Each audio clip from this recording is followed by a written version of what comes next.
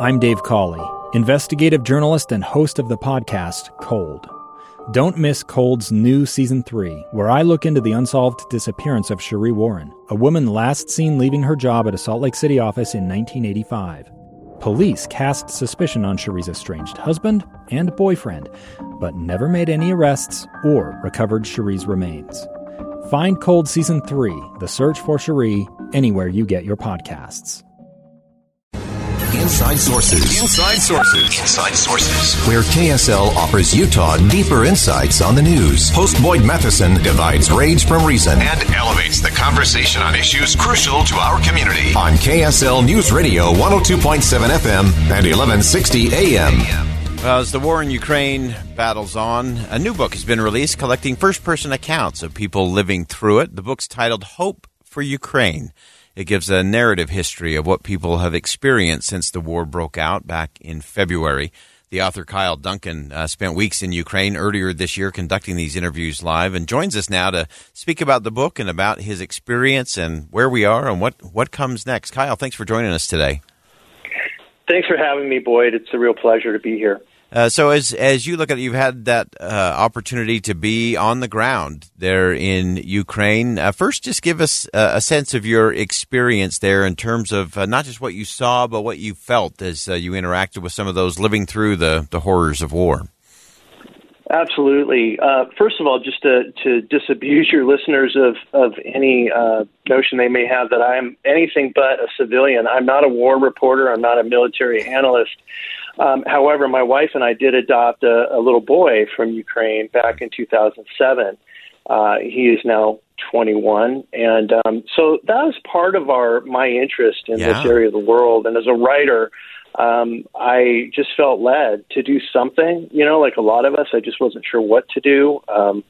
And with my contacts in Ukraine and my contacts in the publishing world, that's been my vocation for 30 years, I was able to put together a very fast deal with a publisher and found myself on the ground, flew into Warsaw and spent some time in Poland interviewing refugees, and then was able to cross over the border and also interview people on the ground there. And then subsequently, when I came home, Boyd, also just talking to people on the ground in cities like Kharkiv, Mariupol, Kharkiv,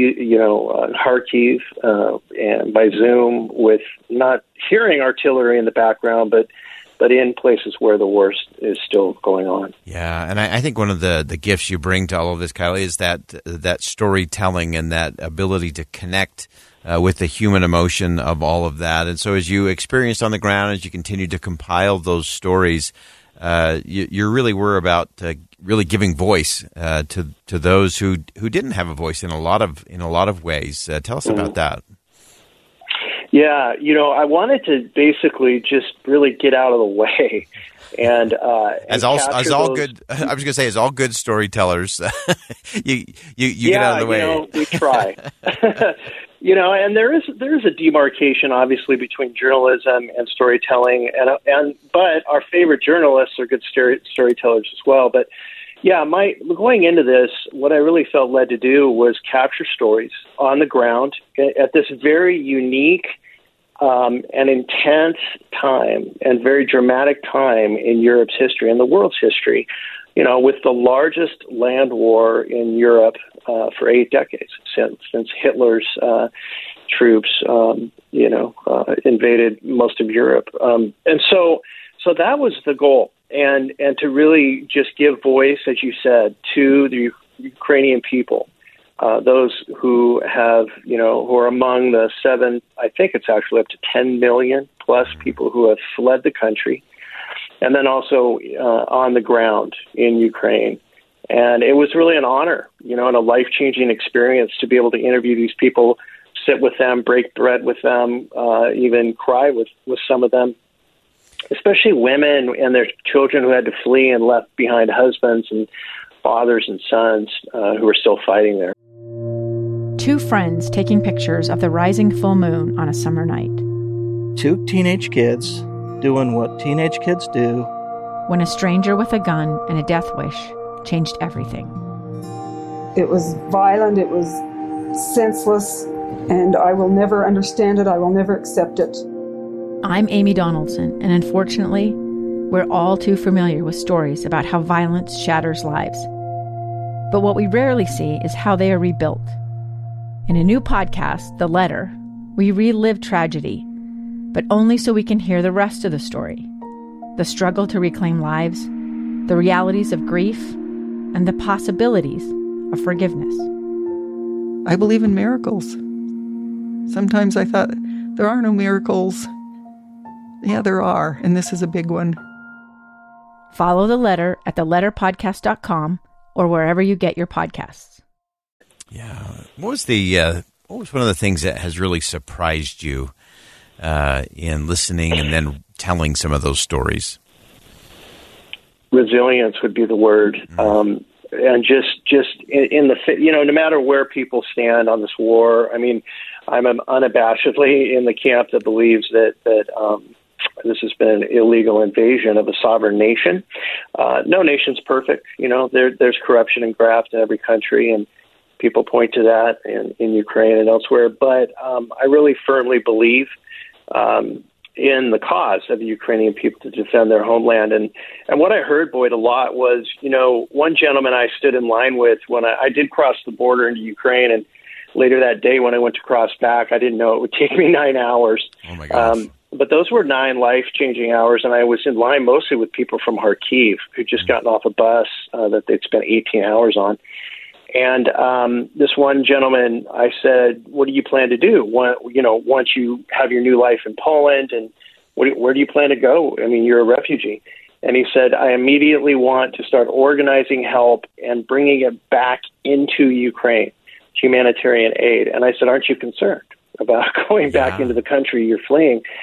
He said, my family and my children and my wife will be safe, but I want to go back because, even if they tear down every house and destroy every house, Ukraine will always be our home. So that kind of hope and resilience was breathtaking and very humbling to me. Yeah, that's so powerful. And, of course, as we continue to watch that unfold and the brutality of Vladimir Putin and what he's doing. Yes. Those are the things that require resilience beyond resilience. And I think one of the interesting things, and I'd love to have you share some insight in terms of the women of Ukraine. I think they have played an extraordinary role. I love that the First Lady of Ukraine has said that victory will have a very feminine face. And how did you experience that? What did you hear in the women of Ukraine? Yeah, well, the first thing is that when I went to the border to cross, and even before I went over, I noticed that were, at least at the border, there were as many female Ukrainian soldiers as there were male. And that's an interesting part of their military makeup. A lot of women are fighting on the front lines as regular infantry and soldiers and other higher level positions.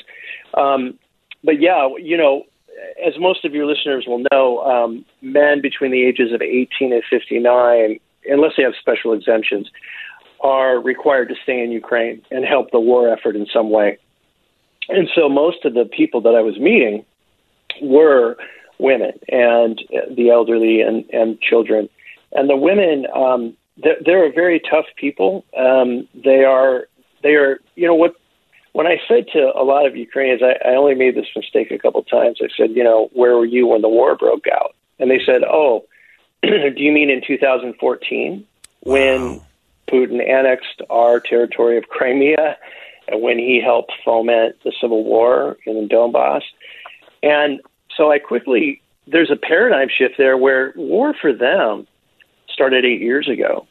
And one of the reasons, and it highly involved the women, fighting on the front lines and also behind the front lines. Yeah.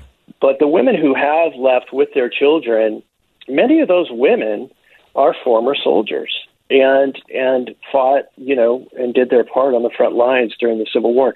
So it's a battle-hardened people, and they've been fighting for their country now for almost a decade.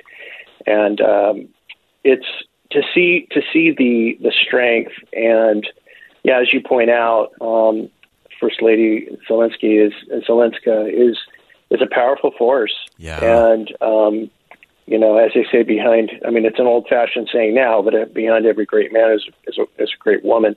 And the converse can be said as well. Yeah, exactly. And I think we're seeing that especially in Ukraine. Kyle Duncan is the author of the book, Hope for Ukraine, some great stories from out of the tragedy. And as he mentioned, really stories of resilience and faith and hope of good things to come. Kyle, thanks for joining us today. Boyd, thank you so much. It's been a pleasure. All right, we'll step aside for one last commercial break. When we come back, we're going to stay with our question from a little earlier on writing. We got to get it right. Stick around. We'll talk about it coming up next. A gun in the face. Then all of a sudden, they all kind of lined up. They pointed their guns at me. And this is the point where I thought, I'm going to die today. Started 2 years of horror for an American in Venezuela. They said, you need to give us your phone and get ready because you're coming with us. I'm Becky Bruce, and I spent a year researching and piecing together Josh and Tammy Holt's story about their ordeal in a notorious prison. That's when everything started to turn bad. We had another pound on the door. Boom, boom, boom. And there was the police once again. You can binge all of the episodes of Hope in Darkness on KSLPodcasts.com or wherever you get your podcasts.